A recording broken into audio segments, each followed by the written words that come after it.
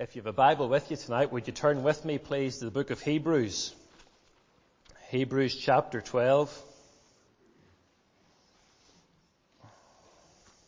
And I have no doubt that many in the congregation could quote these verses back to me without turning. But I trust that the familiarity again will not hinder us this evening as we come to God's Word. Hebrews chapter 12, and beginning to read at verse 1. And this is the Word of God. Therefore, since we are surrounded by such a great cloud of witnesses, let us throw off everything that hinders and the sin that so easily entangles, and let us run with perseverance the race marked out for us. Let us fix our eyes on Jesus, the author and perfecter of our faith, who for the joy that was set before him endured the cross, scorning its shame, and sat down at the right hand of the throne of God. Consider him who endured such opposition from sinful men, so that you will not grow weary and lose heart. Amen. If you find it helpful, you'll find a sermon outline on your blue sheet, and I fear that me and Tim might be on similar ground from what he said to me on the way in this evening. He might have preached something very similar this morning. But it might interest you to know I planned before Christmas to preach something else, and last Christmas morning, as I was sat in church in Northern Ireland, I felt the real urge to preach in this text, so perhaps the Lord's at work by me and Tim both preaching on the same thing. If you're anything like me, the book of Hebrews is a bit like the book of Leviticus, and you try and avoid it as much as you possibly can. Because I find the book of Hebrews difficult. It's not an easy book to understand. But I was encouraged in my preparation to find that Stuart Olliott, who preached here just a couple of weeks ago, has written a book called I Wish Someone Would Explain Hebrews to Me. And that was how I felt at the time, and I'm glad to see that he feels the same way, so it's not just me who's on my own. But Hebrews is a book written to a group of Christians. They were Jewish converts who had been converted to Christianity, and they're weary. They're growing tired in their Christian life. They're facing persecution, and they're thinking of turning back to Judaism because it seems an awful lot easier than this Christianity lark. Their lives are under threat, their businesses are being burned down, and they're thinking of turning back to Judaism. And what I really want us to do this evening is put ourselves in the shoes of those Jewish converts and to hear what the writer to the Hebrews said to them 2,000 years ago, and to hear what God's Word would say to us this evening. Now, I think really that chapter 12, verse 1 should be tagged on to the end of chapter 11. I don't think it really fits where it is in our English Bible. Because at the end of chapter 11 is the Hall of Faith. That's what we call the Christian Hall of Faith. As we look back to the Old Testament saints, and over 20 times in chapter 11 we see this phrase, by faith, by faith, by faith. And that comes up over and over again. It's by faith Abraham, by faith Moses, by faith. Insert your Old Testament character here. And the purpose of this passage that we're coming to this evening is really to encourage these Hebrew believers to look to these Old Testament saints, to see what they lived like, and then to point them forward to the better one who came. For their faith was then perfected when the Lord Jesus Christ came to earth. The therefore here in chapter 12 connects back to chapter 11. We commence, therefore, since we are surrounded by such a great cloud of witnesses. Now, if you're like me, perhaps this is just me, but I always thought of this scene as being like an athletics track. I used to run, you're going to get a lot of me running this evening. And I used to run, there's an athletics track in the middle, and I never ran the big stadium, but you'd have a big stadium up around the outside, and everyone's looking down at the athletes in the middle to see what's going on in the track. And I used to think that these witnesses were kind of like the crowd in the stadium. They're looking down, cheering you on, running your Christian walk now. Well, it seems to be a bit of a consensus among evangelical commentators that that's not the case at all. For these witnesses are not witnesses in the sense they're looking at us, cheering us on. For think about it, they're in heaven. They've got a much better thing to do in heaven. They're not looking down at us, but we're looking at their lives, and their lives witness to the fact that the life of faith is the best life to live. We see the great acts and exploits that they were able to accomplish through living by faith. Even though they had not seen, they lived by faith. And we see through chapter 11 all that they could accomplish through this life of faith. And so this crowd of witnesses that we see here in chapter 12, verse 1, they aren't cheering us on, but their example sets the way for us to follow. Their life is a witness to the life of faith. And so the Hebrew believers here are being encouraged to live this life of faith. Don't be going back to the legalism of the Old Testament. Don't be going back to the sacrifices and all of those far inferior things. Live the life of faith, for Christ is superior in every way. Let us get into our passage and let us see what the Hebrews are encouraged to do. They're encouraged to do three things here this evening. The first one is they're encouraged to lay.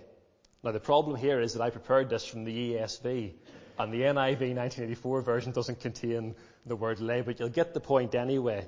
For chapter 12, verse 1, therefore, since we are surrounded by such a great cloud of witnesses, let us throw off everything that hinders and the sin that so easily entangles, and let us run with perseverance the race marked out for us. Focus in the middle here to begin with. Let us throw off everything that hinders and the sin that so easily entangles. There are two things here that the Hebrews are encouraged to throw off or to lay aside.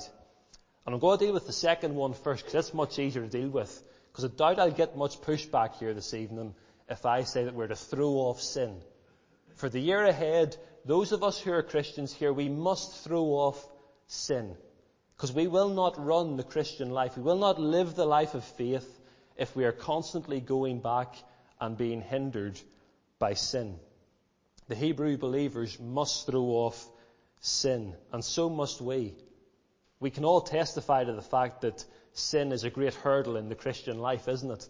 Each of us will have those sins that we go back to over and over again, and we pray repenting, and we're genuine in our repentance, and yet we always seem to get tripped up somewhere along the way. Sin is a great hurdle in the Christian life. And the writer to the Hebrews here exhorts the Hebrew believers, throw off your sin. Do not let it be a hurdle. Throw it off. Get rid of it completely and put it behind you. That's one thing that they're told to throw off. Now the second here is the more difficult one. They are told to throw off everything that hinders, or in the translation that I prepared from it was every weight. Now an athlete will go into a stadium with a tracksuit on usually, and probably a couple of water bottles, probably a bit of sponsorship in the front as well, and they'll have all sorts of things with them, and then whenever it comes to on the marks, they take it all off and they put it in one of those wee boxes, and then they hand it to whoever's been fortunate enough to be the person who's carrying the box of the athlete's gear. They take everything off that isn't necessary to run the race. They want to be as lightweight as possible in themselves. Even if it's something that's perfectly good, they will take it off and put it to the side, ready to run. Because you want to be as light as possible. Now, what's this saying to us then this evening? Well, first of all, let's deal with what it was saying to the original hearers. Because here the Hebrews, remember, they were thinking of going back to the Old Testament rituals and legalism. And I think that really this is the legalism they were thinking of going back to. They were still tempted by those Old Testament rituals like circumcision, the sacrifices, the dietary laws. And I think that this is really the legalism they were tempted to go back to. Now, was there anything wrong in principle with all of those things? They're all perfectly good things. The Lord had commanded them for the Jewish nation, but they weren't necessary to run the race ahead of these Hebrew believers. And that's where we find ourselves here. These things aren't necessarily sins in and of themselves, but they are things which hinder us from running.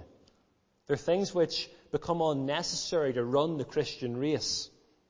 If you're with us in the autumn and Sunday evenings, you might remember that Joseph had a great diagram on the screen of different areas of Christian life. And there were things which the Bible very clearly teaches are sins and the Christian ought not to do. There were things which were largely morally neutral and you could take or leave. And then there were kind of grey areas, those areas of Christian conscience and freedom where some Christians will differ and others will be fine doing them. And here I think we're coming to areas like that. We're coming to areas which are not sins in and of themselves, but they're things which stop us from running. They're things which hinder us along the way. And there's so many of those things in the 21st century UK, aren't there? You've got Netflix, you've got Amazon Prime, you've got Disney Plus, you've got any other number of streaming services you could shout out to me. And that's before you even get into other things which are actually perhaps useful. That's just the streaming services. And all of these things are not necessarily sins in and of themselves, but they can stop us from running. John Piper's a much better preacher than I am. And if you go onto YouTube, you'll find a great little sermon clip of him. And it's a little sermon mash of different sermons put together. And he says this, he says, don't just ask the question, is this a sin? That's about the lowest question you can possibly ask if you're a Christian. Don't ask, is this a sin? Ask, does this help me to run? Is this something that's pushing me towards Christ? Is this something that's helping me along the way in my Christian journey? And then decide, is it worthwhile doing? Don't just ask, is it a sin, brothers and sisters? Ask, does this help me to run the race that is set ahead of me this year? They're told to lay aside everything that hinders and the sin that so easily entangles.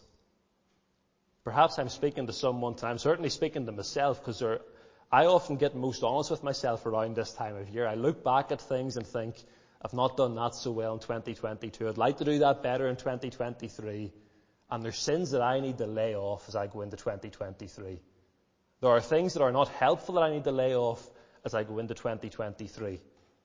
And there are things that I simply spend too much time doing that don't help me to run, that don't propel me along in the Christian race, and I give them too much time. Perhaps we all commit to thinking about what we could lay off in the year ahead. What could we lay aside that would help us to run the race marked out for us in the year ahead? Now, if you were tired thinking of laying things aside, you're going to be more tired now, because now we're coming to the second point where we're told to run. We're told to run the race with perseverance, the race marked out for us. I wonder, do you ever hear people saying, let go and let God? I wonder what you think of that phrase, let go and let God. Well, I think it's a lot of nonsense personally, because everywhere in the Bible, right throughout the book of Hebrews in fact, we're told let us and then a verb, let us and then a verb. Hebrews chapter 2 verse 1 says, therefore we must pay closer attention to what we have heard, lest we drift away from it. Hebrews 4:14, since we have a great high priest who has passed through the heavens, let us hold fast our confession. Hebrews 12 verse 2, let us run with endurance the race that is set before us. The Christian life is an active life. It's not a case of getting onto the track and standing still. Wouldn't you look ridiculous if you turned up to run in a race and the starter's gun went off and you just stood in the start line? How ridiculous would that be? You'd be left behind as everyone else was off running the race. Oh, we're told to run this race. It takes effort. It's active. We're told to make progress as we go through our Christian lives. Amos 6 verse 1 says, woe to them who are at ease. There's a woe to those who are standing still in the Old Testament. And there's no place for standing still in the Christian life. There's a race set out for us, and we must run it. God isn't going to just come along and push us from the back and make us run. No, we must run the race that is set before us. And this race is no sprint, for we're told, let us run with perseverance the race marked out for us. It's not a simple 100-metre dash, this one. It's not even a 400 metres, which I used to run. It's one of those grisly long marathons where you're going to go through periods where you feel like you're running on air, and then you're going to go through periods where you're hitting that wall that marathon runners talk about, and the lactic acid hits in, and you feel like you just can't go on. But we're told, brothers and sisters, to run with perseverance the race that is marked out for us. We're told to run, and Paul says in Philippians 3:13, it's a race to be run with endurance, pressing towards the goal. It's a striving. We're to be active in it. We're to make progress, and we're to keep going in the Christian life. Wonder as we enter into 2023 and you think of your own Christian life, are you running? Or have you hit that wall? You hit that wall and you feel like you just stopped running. You've hit that and you're just walking along. Perhaps still making a little bit of progress, but you're not running the race. Would New Year's Day 2023 not be a great time to commit to running this race that is set before you? To find your energy again, not through me preaching to you tonight, but through the Word of God coming to you and saying, let us run with perseverance the race that is marked out for us. Brothers and sisters, let us run in the year ahead. Let us be people who are actively seeking God, actively reading His Word, actively praying in the secret place, actively meeting together as a church body, not just on Sundays but throughout the week, actively serving to bring the gospel to this community. Let us run in the year ahead and run for the glory of God. The Hebrews are encouraged to lay aside sin. They're encouraged to run the race. And finally, and most importantly, they're encouraged to fix. They're encouraged to fix in verse 2. We have another let us here. Let us fix our eyes on Jesus, the author and perfecter of our faith, who for the joy set before him endured the cross, scorning its shame, and sat down at the right hand of the throne of God. Jesus is the ultimate example for these Hebrew believers. Chapter 11 gives them wonderful examples to look back to. Chapter 11 gives them great examples of a life well lived by faith. But then they're told, let us fix our eyes on Jesus, for he is the author and perfecter of our faith. He was the fulfillment. He was the better Adam. He was the better of all of these Old Testament saints. He was the one in whom their faith was fulfilled. And we're told to fix our eyes on Jesus. Run this race ahead of you, Hebrew believers and Christians here in 2023 now. Run this race with tunnel vision. Fix your eyes on Jesus. Don't look back. Don't look around at other competitors. Fix your eyes ahead on Jesus Christ. For by keeping your eyes solely on him, you will run well. Fix your eyes on Jesus. I remember well a time that I didn't run with tunnel vision. I remember a time running 800 metres and I was ahead for the entire race. I was a front runner and I was ahead, and then I made the mistake with 200 metres to go of having a glance behind me just to see where the other competitors were. What a foolish mistake that was. For as soon as I turned my head, someone went past me. And I didn't run with that tunnel vision. I hadn't set my eyes solely on the finish line. I hadn't set my eyes solely where they needed to be. Let us fix our eyes on Jesus, for he's where our eyes need to be. He is the one we look to as our ultimate example, for he is the author and perfecter of our faith.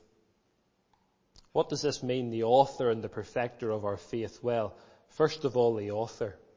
He is the one who gives faith. He is the one who ultimately gives us faith. He is the object of our faith, but faith is a gift from him. Faith is a gift from God. Secondly, the perfecter. Well, who lived more of a life of faith than the Lord Jesus Christ? As I say, Hebrews 11 gives us wonderful examples of many great men and women of the faith who lived by faith. But if you look at the list of people in Hebrews 11, it won't take you very long in your Bible to find a great failure on each of their parts. Think of Moses. He was a murderer. Think of Rahab. Think of Abraham. They all failed. They all failed God. Oh, but fix your eyes on Jesus. And he lived the perfect life of faith. He lived the life that none of those Old Testament saints could ever live. He lived the life that you and I could never live. We read in Hebrews 11 verse 6, without faith it is impossible to please God. And yet this is what we read in Mark chapter 1 verse 11. This is God speaking, God the Father. This is my beloved Son. With him I am well pleased. Without faith it is impossible to please God. Mark 1:11, this is my beloved Son. With him I am well pleased.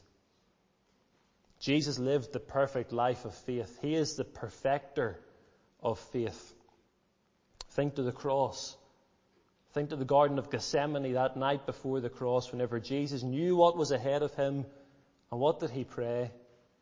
Yet not my will, but thine be done, he said. He had faith in God. He is the object of our faith. He gives us faith, and he demonstrates to us the way to live the perfect life of faith. And so because of all of that, let us fix our eyes solely and squarely on him in the year to come.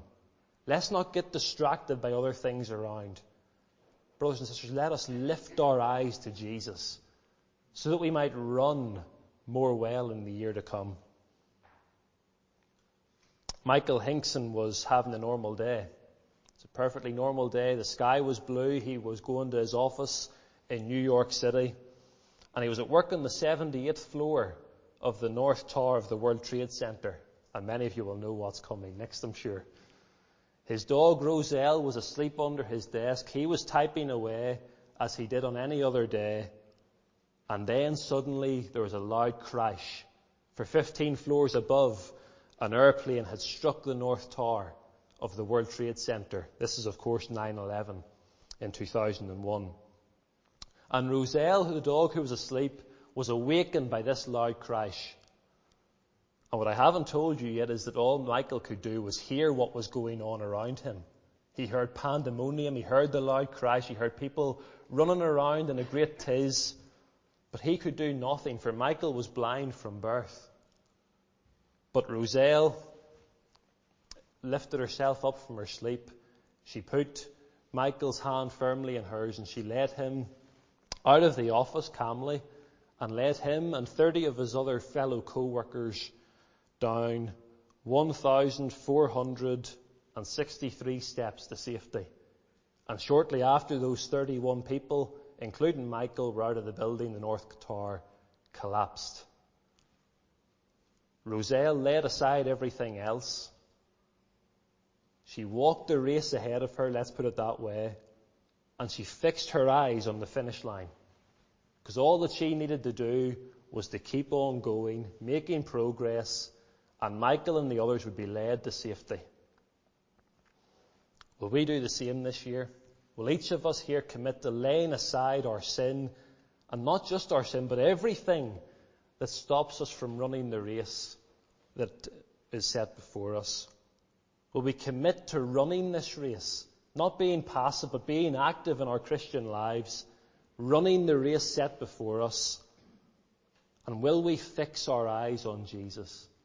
It's easy to say we'll fix our eyes on Jesus, isn't it? But the reality is that tomorrow morning or Tuesday morning, whenever we go back to work, there'll be so many other things to distract us. Let us fix our eyes on Jesus, the author and finisher of our faith, who for the joy set before him endured the cross, despising its shame, and sat down at the right hand of the throne of God. Perhaps you're here tonight and you're thinking, all this talk of a race, what's he on about? I don't even know what he's talking about. Well, you can enter into this race tonight through faith. It is by faith that you enter the race to begin with. And if you're not even at the start line this evening, New Year's Day 2023 would be the perfect time to commit to laying aside your sin for good at the cross, because we read here of one who gave his life for each one of us. He endured the cross, scorning its shame, and sat down at the right hand of the throne of God.